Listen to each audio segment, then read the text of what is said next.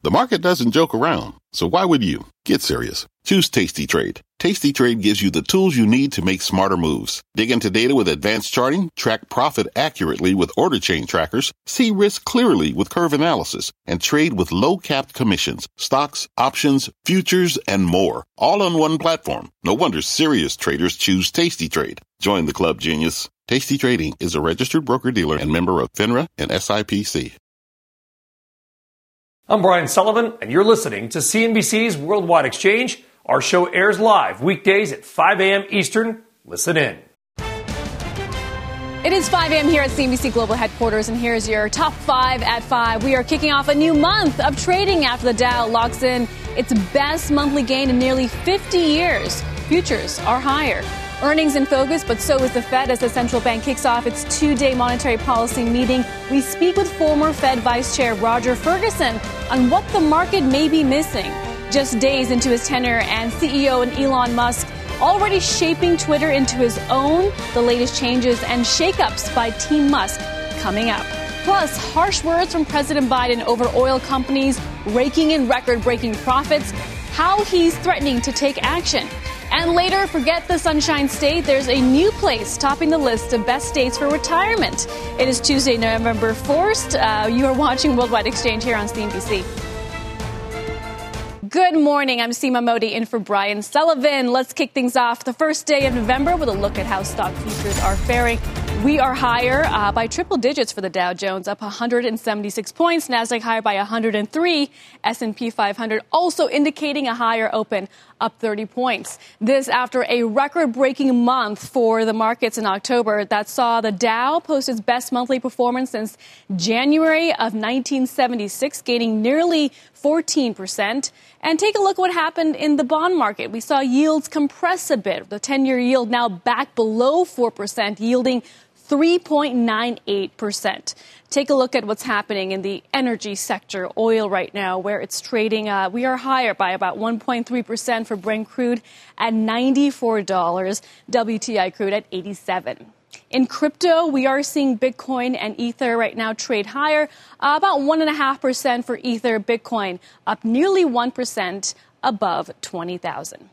Around the world we go. Green arrows overnight in Asia, with Hong Kong surging more than 5% on the day. Outsized gains in Chinese tech, with the Hong Kong tech sector surging 7.5%. Names like Alibaba, JD.com, Tencent up nearly double digits. Take a look at Alibaba up 7.5%, Tencent up 10.6%. Much more on what's behind this rally coming up. Two other headlines of note. The Reserve Bank of Australia sticking with this measured approach, surging inflation, hiking its key lending rate by just 25 basis points. Then there's Toyota, the world's biggest automaker by sales, reporting a worse-than-expected 25% drop in profit for its most recent quarter, also cutting its annual vehicle output target amid surging material costs and the ongoing chip shortage. The stock down about 2%. Let's check on early trade in Europe. Green arrows across the board. The German DAX up nearly 1%. The FTSE 100 higher by 1.5%. Let's get to some of this morning's top corporate stories. Silvana Henao here with those. Silvana, good morning. Hi, Seema. Good morning to you. Well, Elon Musk kicking his Twitter revamp into second gear, pulling more than 50 Tesla employees, mostly software engineers from its autopilot team, into his Twitter takeover. According to internal records seen by CNBC, a number of employees from Musk's other ventures are now authorized to work at Twitter, including those from the Boring Company and Neuralink. Now, this amid additional reports, Musk is creating an inner circle of advisors, investors, and employees from around his business empire to help reimagine Twitter. Oil and gas giant BP reporting stronger than expected third quarter profits of $8.2 billion compared with $3.3 billion during the same time a year earlier. Analysts were expecting a number closer to $6 billion. The company also announcing another $2.5 billion in share buybacks. BP has committed to using 60% of its excess cash flow for shareholder returns. And after a record year, investment returns for university endowments are now falling back to earth. According to preliminary estimates by Cambridge Associates, the median result for endowments and foundations in the fiscal year ending June 30th was a loss of 7.2%. 8%, the worst showing since 2009. Now, among the worst performing universities with multi-billion-dollar endowments, Stanford University posting a 4.2% loss, Brown down 4.6%, and MIT down 5.3%, Seema. Some concerning numbers there, Absolutely. Silvana. Thank you. Mm-hmm. Let's turn to a major story in the UK, and the Bank of England restarting its delayed quantitative tightening program today. Arabile Gumede joins us now from London with more on that. Good morning, Arabile. Yeah, good morning, Seema. Look, the market so far, as you pointed out, in the green, going up today, 1.5% better off than for the FTSE 100 in particular, of course, which is the key attraction then that we will be focusing on today. Today is test day, to say the least. The Bank of England said to become the first major central bank then to sell off assets which were accumulated during a 13-year-old stimulus program. As you can see, yields dropping off then. It does make the central bank a test case for how quickly markets can then shift away from what is easy money policies that we've had, of course, over the last couple of years. Let's remember that the UK Central Bank was buying government bonds just as recently as a few weeks ago. That was aimed at soothing the markets after that mini budget that was happening here, which then roiled the gilt market in late September. So the BOE then stepped in, but now it will be auctioning the first £750 million in short maturity securities. That's around $860 million or so. Results of that operation are due at about 3 p.m. local time.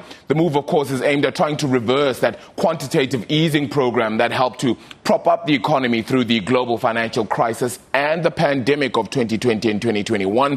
Quantitative easing, however, did see the BOE buy bonds in financial markets to push interest rates to near zero. So the hopes then that easy money would give investors confidence and help foster a little bit of growth. The governor of the BOE there, being Andrew Bailey, will hope that reversing QE, which of course is dubbed quantitative tightening now, can run in the background and leave the focus on the BOE's benchmark lending rate as the main tool for managing monetary policy. Arabile, markets appear to be brushing off the latest round of tightening. Why do you think that is? Does that tell us that investors just have more confidence in the Bank of England? Well, it does seem that, of course, as we head towards that Bank of England decision as well on interest rates for next week, they are expecting that maybe a 75 basis point hike in interest rates will still be a firm part of the market. But any major moves, I think it's kind of a wait-and-see approach that the market will possibly hold at this time and say that if enough of those bonds indeed are sold off or auctioned off then today, it does give a clearer sense that they will be able to unstimulate, if you want to call it that, the economy as the focus now shifts quite heavily into that inflation picture. And that is where the focus of Treasury as well as the Bank of England will be zoomed in on. We await for that meeting till now. Till then, some strong gains across Europe. Arabile, thank you. Back on Wall Street, stocks in the U.S. kicking off a new trading month after October's big bounce. And if history is any indication, November may keep up that momentum. Get this, according to the Stock Traders Almanac, this month typically serves as the start of one of the stronger periods for stocks. It says since 1950, the S&P 500 and Dow have averaged a gain of at least 0.9% in each of the next 3 months. The Almanac adds for the NASDAQ, November is especially strong, serving as the best month for the index during a midterm election year. For more on expectations for November, let's bring in a savvy investor, Delana Sapuru, founder and CEO of New Street Advisory Group and a CNBC contributor. Delana, good morning. Good morning, Seema. What did you make of the outperformance in equity markets in October, and do you think the worst is over? The move was surprising. So we've had 5 major bounces in the S&P 500 since the January 4th peak where we've trended down. I think it said that investors were probably positioned a little bit too bearishly going into earnings this quarter. I'm cautious. I don't think our downward trend is really as clear yet. A couple things that, investors have to look for is obviously we still have tightening going on right now. And obviously we still have a pending potential recession. And even if it's mild or not, that's something that investors have to take into account. And so we'll see that kind of play out over the next couple quarters. So I'm still very, very cautiously positioned. Cautiously positioned. Can you break that down? What does that look like? Are you getting more bullish on bonds? Is cash king right now? What are your thoughts? Yep. So obviously, still invested in the markets, but yes, you are right. One, short-term rates, high yield savings rates for people right now, for everyone right now, is at the highest it's been since like the 1980s. So that's obviously opportunity for people that are looking for different opportunities, especially being cautious to have some cash. There are still, especially since we've had that rally over the past month, we've seen those rallies drift down the last four times. So maybe for investors, it's looking for another draft down for them to pick at some areas within their growth portfolio to buy in again. You've seen big moves in Facebook and big moves in Amazon to the downside over after earnings. So those are opportunities for long-term investors. I do think short-term, government bonds are also an opportunity for investors as well. But being cautious, looking at your dividend yield and dividend plays as well, that's been the play for investors over the year to date. And so that's still a play that you want to kind of look at, especially after a big rally that may not hold when we get into Q1 of 2023. What would you like to hear from Powell tomorrow? So I think we priced in, what the Fed has done is actually everything they've projected to the markets over the last decade. So we know kind of what's coming. I want to see if the trend and the data is getting better in the labor market. I think the labor market is going to tell us over the next couple of quarters kind of where the market goes. If we're seeing loosening in the labor market, that may be an indication that the Fed is going to start to get a little bit more comfortable with where inflation will be going forward. The moves that they've done so far are still going to trickle through the economy over the next 6 months. So we still haven't seen all the impact yet. And so seeing if the impact is starting to happen in the economy will be good tell for investors on where we'll trend over the next couple of quarters. So that's the big thing I'm focusing on and want to see from Powell tomorrow. Okay, Dow up 157 points in pre-market. Delano, thank you. Good to see you. Thank you, Seema. When we come back, China's COVID zero policy straining residents and workers once again as officials grapple with rising case counts and outbreaks across the country. Plus, ahead of the Fed's two-day policy meeting that kicks off today, why former Fed Vice Chair Roger Ferguson says the market and the central bank are not on the same page. And later, get a global perspective on rates, central bank policy, and the market's next move with JP Morgan's head of global research, Joyce Chang. A very busy hour still ahead on Worldwide Exchange. We'll be back in 2.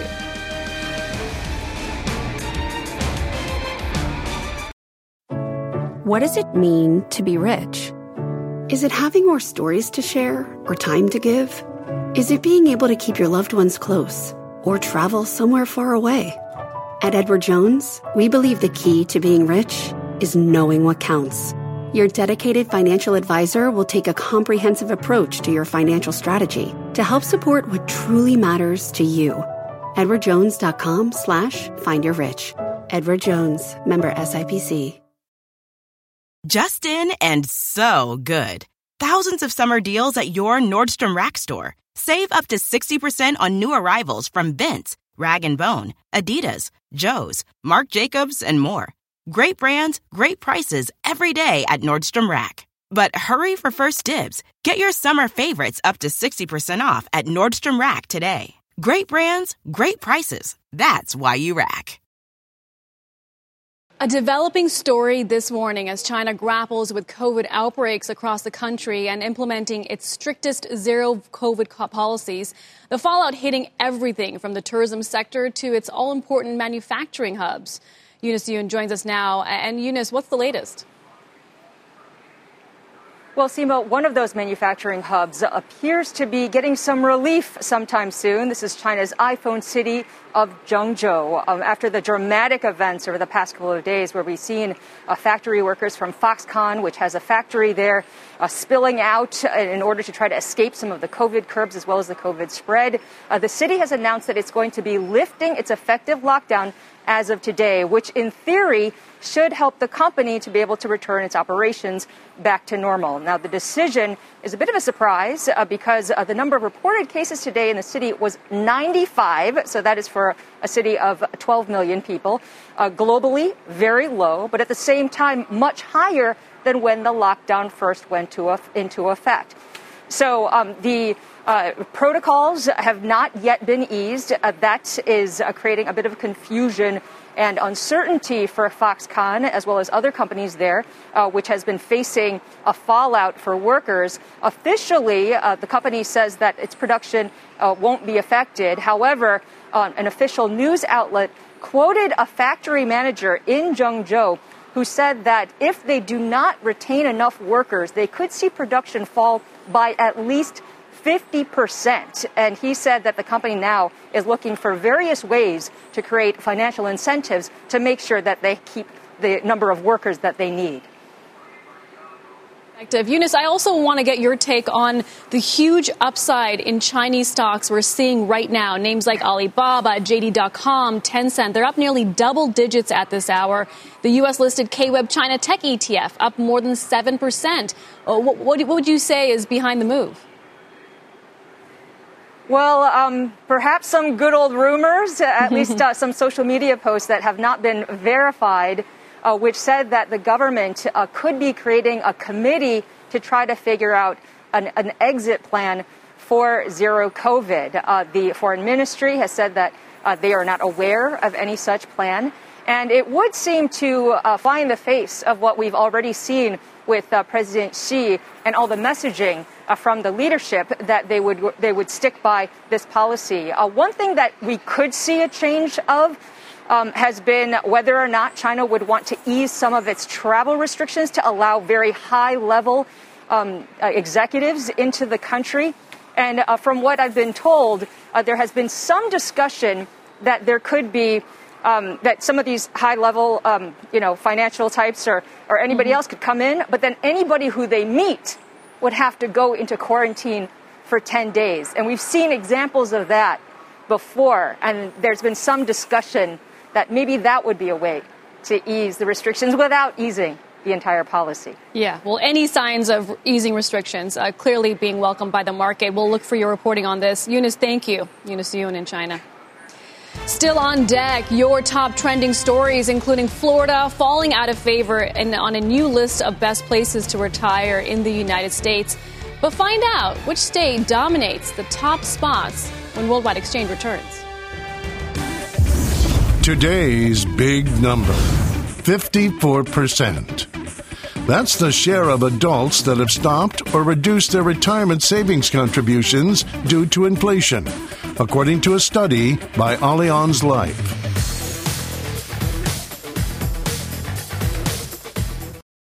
This podcast is supported by FedEx. Dear small and medium businesses, no one wants happy customers more than you do. That's why FedEx offers you picture proof of delivery, packageless and paperless returns, as well as weekend home delivery to 98% of the U.S. on Saturday and 50% on Sunday. See the FedEx service guide for delivery information. FedEx Ground service is also faster to more locations than UPS Ground. See what FedEx can do for your business. Absolutely, positively FedEx. Time now for your big money movers. 4 stock stories at this hour. First up is Avis Budget Group, the car rental company's third quarter earnings beating forecasts. Avis says it expects the strong demand it saw this summer to carry through to the end of the year. Stock 2, Stryker, the maker of surgical equipment and medical devices, posting better than expected third quarter results. But the company is lowering its profit guidance for the year, citing inflation and the strong dollar. Up next, Hologic, the maker of medical equipment and technology, posting fourth quarter numbers and topping forecasts. The company, whose products focus on women's health, says it's seeing unprecedented strength in its core business heading into the new fiscal year. Stock up 7.5%. Finally, Goodyear Tire. Shares are tumbling after the company's third quarter results missed analyst estimates. Goodyear says after strong profit and sales in the first half of the year, growth has moderated in the third quarter due to weaker volumes and rising pressure from inflation and the impact of the stronger dollar. Take a look at that chart, down 9%. Let's get a check on this morning's other top headlines. NBC's Philip Mena in New York with the latest. Hi, Philip. Hi, Seema. Good morning. The man accused of brutally attacking House Speaker Nancy Pelosi's husband is expected to make his first court appearance today. According to a federal complaint, David DePape told investigators he planned on breaking the House Speaker's kneecaps if he caught her lying to him.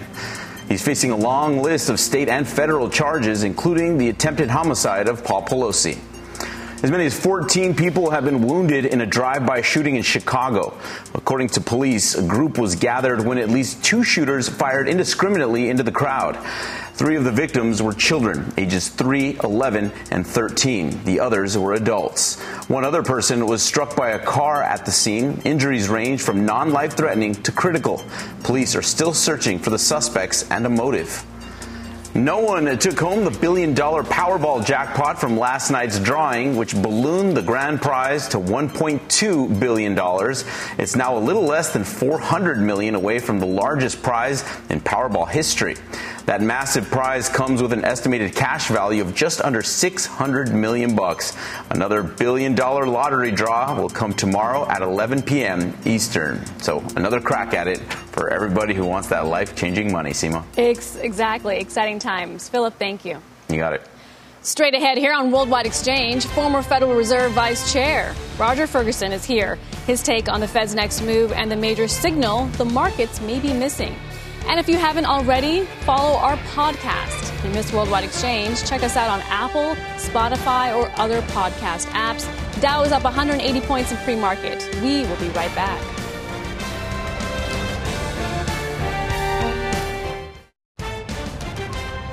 Markets seeing less fear and more cheer in October, with the Dow wrapping its best month in nearly 50 years. And that momentum looking to carry over to the new trading month. Futures, we're higher right now.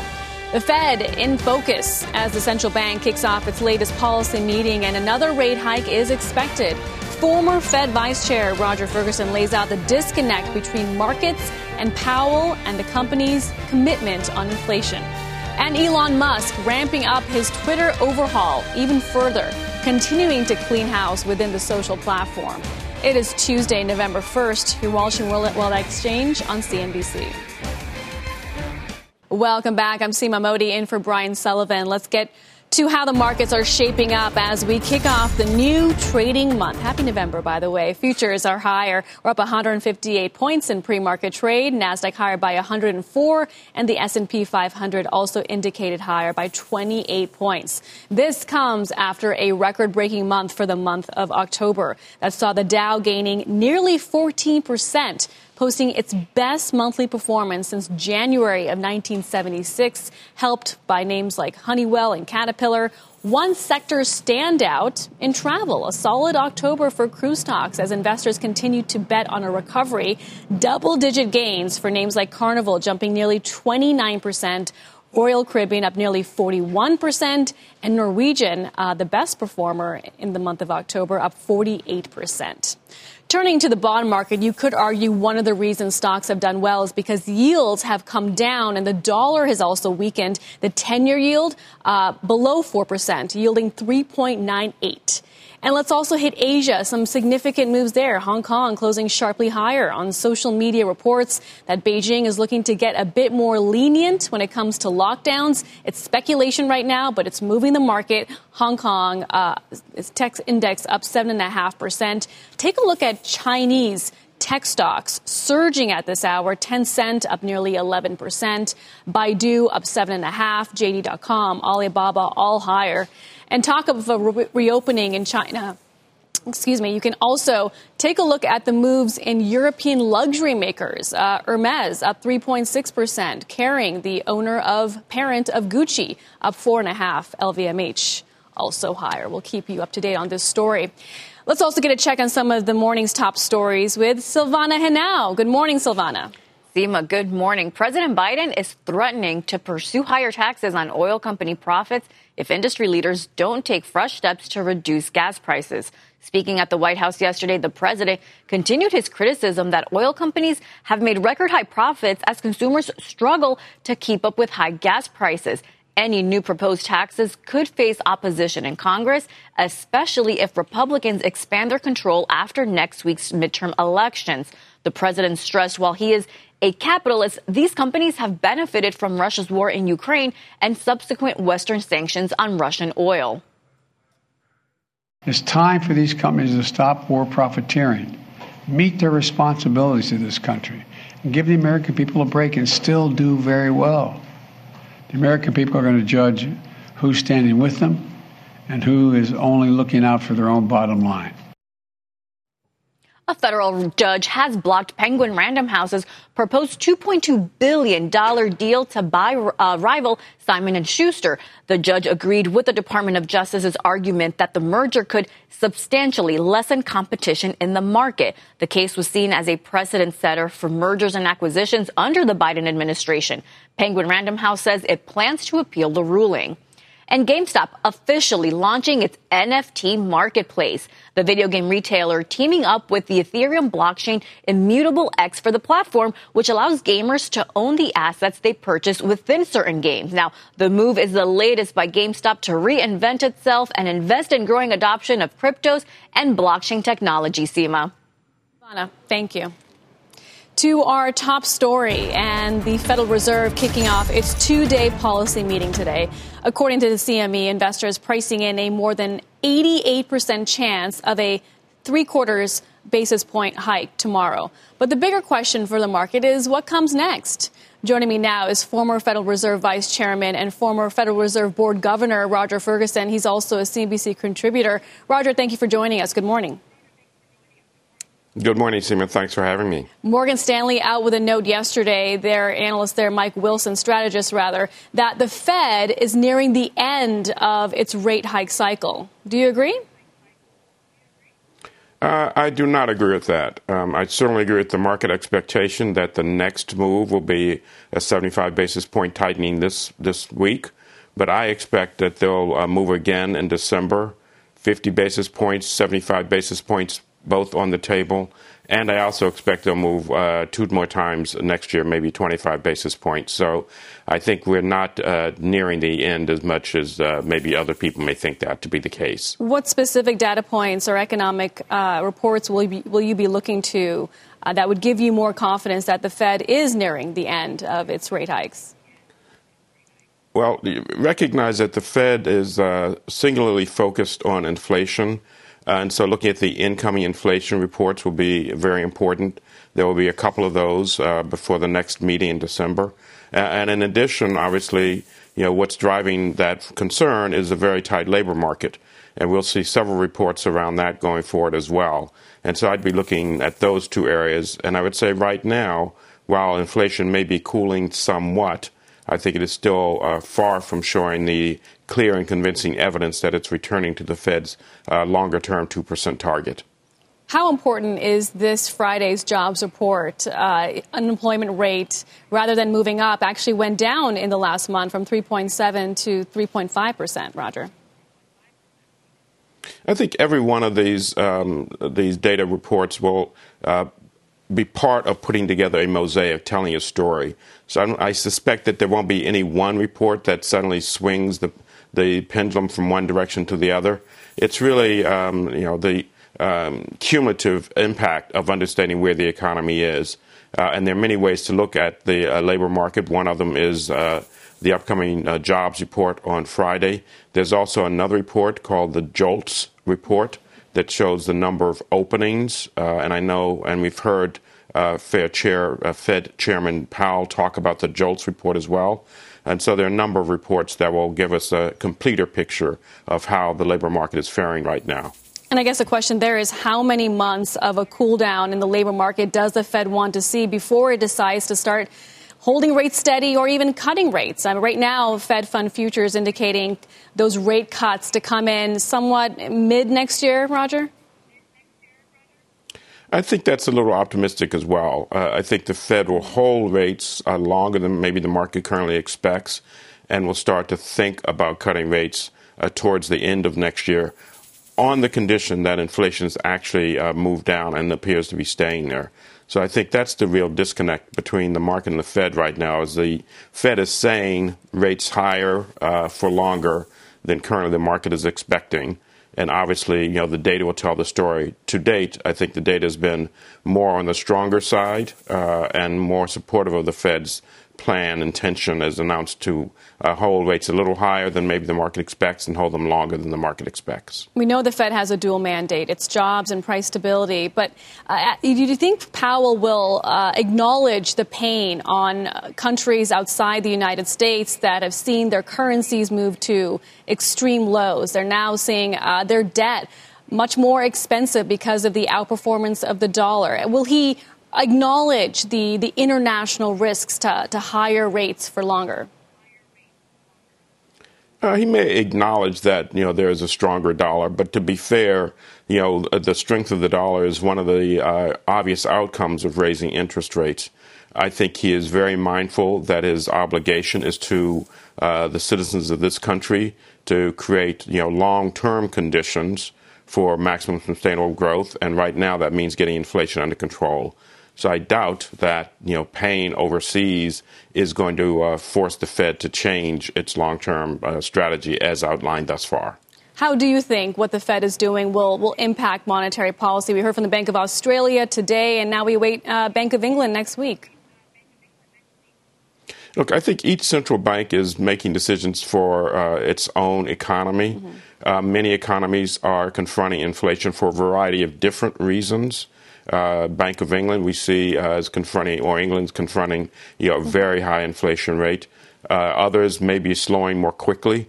And so I think what's happening here is each central bank looking at a similar profile of higher inflation, but maybe things moving at a different pace towards slowing. So I do not think this is coordinated movement whatsoever.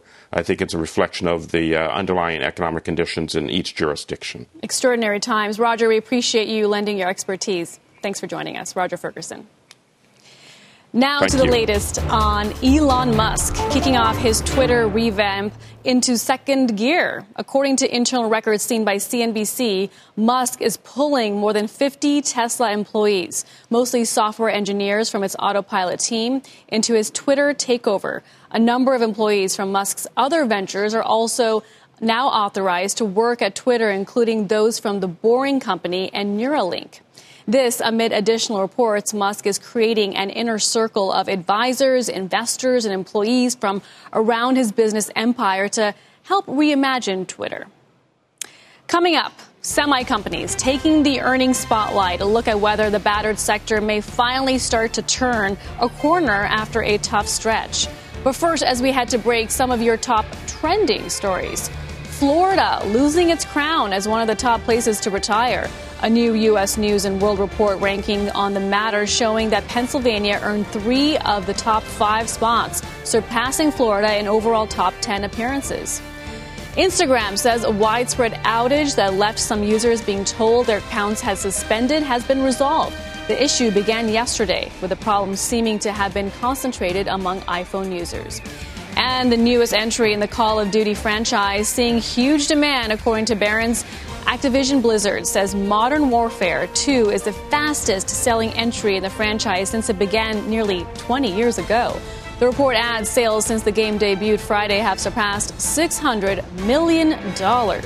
Worldwide Exchange. Back in a moment. Time for something random but interesting. And for that, who else do we turn to but our very own Brian Sullivan? Well, happy Tuesday morning and welcome to November. And because of that, let's give you a little random but interesting reason maybe for some optimism, right? November could be a very good month for your money. Here's why we say that. Although April and October tend to get all the love as the best 2 months of the year for the S&P 500, which, by the way, is true going back many decades, it has actually been November that has been the top month over the more near term. Ryan Dietrich of Carson Investment Research put this together. Looks at the market going back to 1950 with the S&P 500's average return by month. You can see that the summer tends to be pretty lousy, and September nearly always falls. But look at November, which is highlighted. It's typically been a good month, but in the past 10 years, November has really come into its own. And in fact, over the past decade, November, not October or April, has been the best month for the S&P 500. That is that highlighted area in the graphic. And midterm years have also tended to do really well as well. Of course, here's your obligatory disclaimer. The past is no guarantee of future performance. But if you care about the markets and about history, it is some potentially good news. And yes, we have not had this level of inflation or political uncertainty at any time in those past 10 years. So take it maybe with a giant grain of sea salt, but coming off a very good October, maybe this could provide a nice little historical tailwind to the markets and your money. Random and hopefully interesting.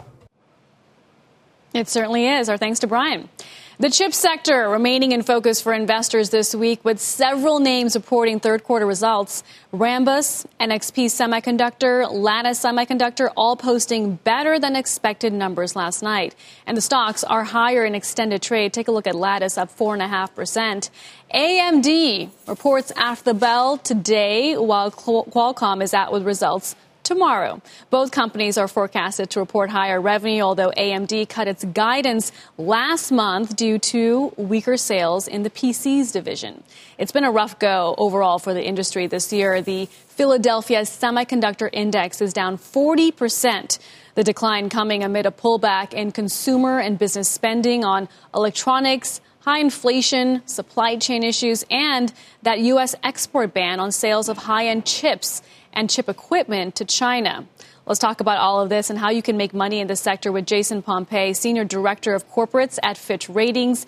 Jason, it's been a tough year for the chips sector, but we did get some nice earnings last night from Lattice Semiconductor and NXP. You think the worst is over?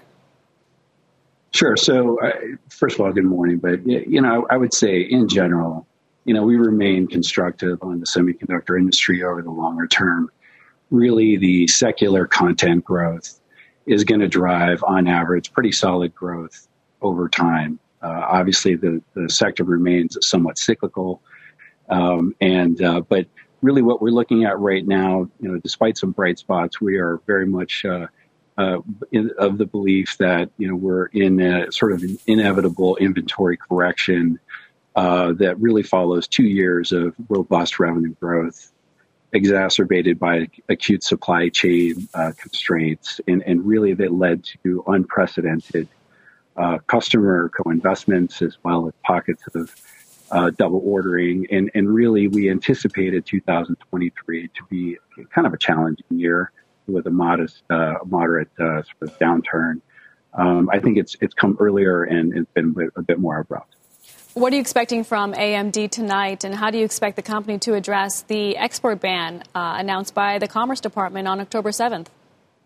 Yeah, so just in terms of how they're going to manage it, obviously one of the concerns about the export bans is that it does sort of remove a portion of the addressable market for companies like AMD and NVIDIA, as well as some of the chip equipment makers. And, it'll be interesting to see a couple of things. Number one, obviously, there's the aspect of enforcement, given the fact that there are provisions for granting licenses that provide exceptions.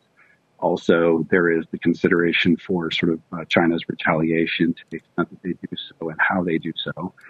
But ultimately, this does actually take off the table, we believe, some structural demand for companies like AMD.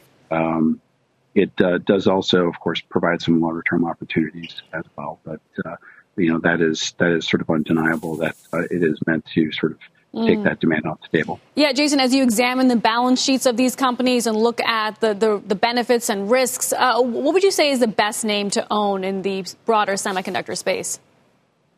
Oh, well, we're on the debt side, so sort of not really in the business of providing investment advice. But what I would say is, from a credit perspective, we would generally say that most semiconductor names have benefited from a credit profile standpoint greatly from the essentially robust growth that we've seen over the last couple of years, position themselves well, manage their balance sheets, and so have a little bit of headroom for what, again, we expect to be some challenging 2023.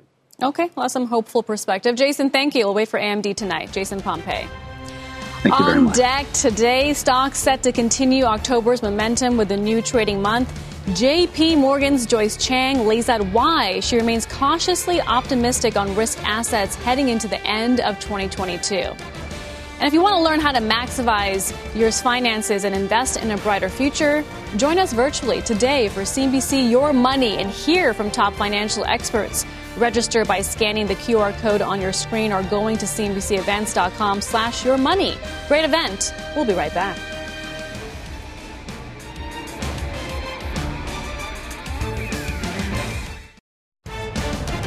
Welcome back to Worldwide Exchange. We're getting set for the first day of November. On Wall Street's radar today, manufacturing, PMI, ISM manufacturing, and the JOLTS report all out before lunchtime. Remember, the Fed does pay close attention to the JOLTS data. The busiest week of earnings season does roll on. Among the names reporting today, Eli Lilly, Pfizer, Advanced Micro Devices, AIG, Airbnb from the travel space, Clorox, Electronic Arts, Mondelez, and Yum China. With Elon Musk taking over Twitter, its stock, which has been trading since its IPO back in 2013, will officially be removed from the MSCI and the S&P 500 today. Let's get back to the broader market with the Fed's latest policy meeting and earnings parade continuing. We'll take a look at futures. We are indicated higher on the first day of November. Dow Jones Industrial higher by 193 points, or a triple-digit gain for the Dow in pre-market. Nasdaq higher by 119 points, and the S&P 500 implied open up 32. Joining me now is Joyce Chang, J.P. Morgan Chair of Global Research. Joyce, always a pleasure. Thank you for joining us. To be with you, Seema. A very strong October for stocks. A lot of talk about a Fed pivot. But what do you think, Joyce? Can investors bet on a less aggressive Fed? I think the markets have become much more hopeful that we're past the peak of central bank hawkishness, but there's still more Fed tightening to come. So, yes, the pace of will slow by the Fed for tightening, but we think this is going to continue into 2023. And I think it would be a mistake for the central banks to call for an early end to this fight against inflation. We're still, a long ways away from where the target is. And I think the core inflation is going to remain at levels that are still multiple percentage points above their target. So I think there's a question on whether the worst has passed, but we're still looking for further Fed hikes, and also for the Bank of England. The market's been debating 50 or 75. We still think it's 75 basis points, but you have had some market relief here that just perhaps we are at the peak. Retailers are talking about sitting on higher inventory going into the holiday season. There's been talk of promotions and high discounting. If we start to see the consumer, Joyce, really pull back, could that accelerate the drawdown in inflation? I guess the question is, when does inflation really start to move lower? Well, we are seeing that consumers are working through these buffers. I mean, at the start of the year, we had 14% of GDP in excess savings. So those buffers have really been used throughout this year.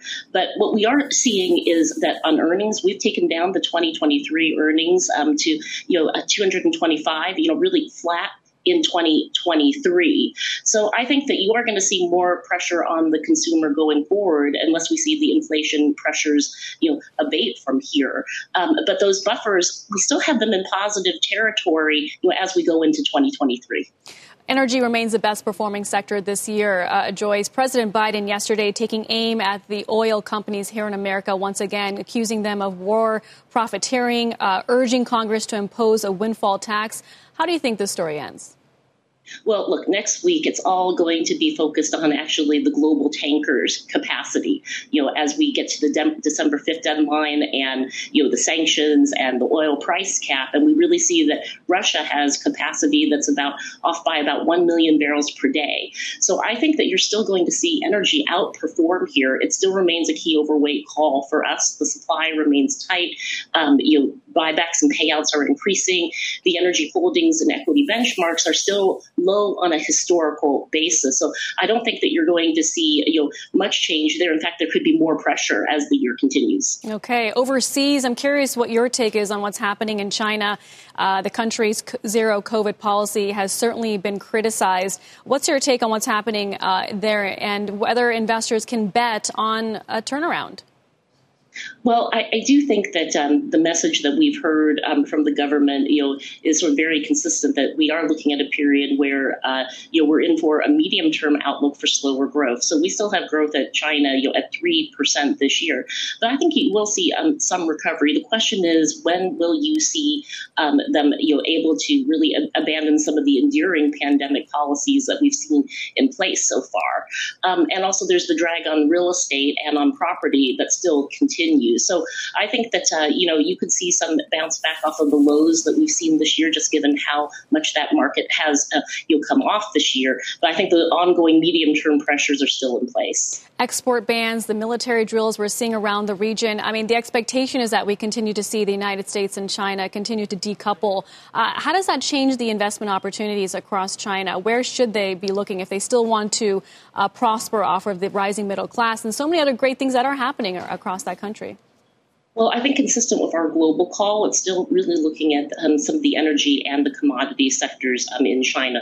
One thing we've taken a very close look at is that, China continues to have, a lot of stockpiling of commodities. And if you take a look at global inventories, they have some of the highest inventories, in commodities. So I think the commodities and energy and, even agricultural commodities more broadly are still the areas to look at, in China, but also more broadly in the global markets. Yeah, speaking of that, Joyce, I know you've been bullish on Brazil, a commodity-producing nation.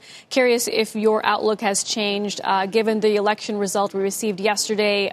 Lula da Silva, a left-leaning leader, will now be in charge. I think what everybody's looking at is what will the cabinet appointments be in Brazil? And he's listed some names that are very familiar to the marketplace right now, which I think the market's reacted very favorably to. Beyond the election results, Brazil is the one country that really is done with tightening. So what we've seen is, the Supreme Court, Bolsonaro's allies have sort of, verified the results and accepted the results. We've also seen that the cabinet appointments could be more market friendly, but also there's a sense that this is a central bank that has actually, already finished the tightening cycle, could be one of the first to ease. So that's been one that's been on the radar with investors. Now that the elections are over, I think they will look for where the cabinet appointments will come in. And I think so far the names that have been mentioned have been ones that the market has familiarity with and has seen favorably. Yeah, Brazil among the best performing emerging markets, up nearly 17%. Pretty significant when you look at where the S&P 500 is today. Joyce, such a pleasure to go around the world with you today. Thank you for joining us. Speak with you. Joyce Chang of J.P. Morgan. And that does it for us on Worldwide Exchange. Squawk Box is next. You've been listening to CNBC's Worldwide Exchange. You can always catch us live weekdays at 5 a.m. Eastern, only on CNBC. This podcast is supported by FedEx. Dear small and medium businesses, no one wants happy customers more than you do. So you need a business partner just like you. Like FedEx, who understands your passion for serving your customers because they have the same commitment towards you. That's why FedEx offers you picture proof of delivery, packageless and paperless returns, as well as weekend home delivery to 98% of the U.S. on Saturday and 50% on Sunday. See the FedEx service guide for delivery information. What's more, FedEx Ground is faster to more locations than UPS Ground. Trust FedEx for timely deliveries. See what FedEx can do for your business. Absolutely, positively FedEx.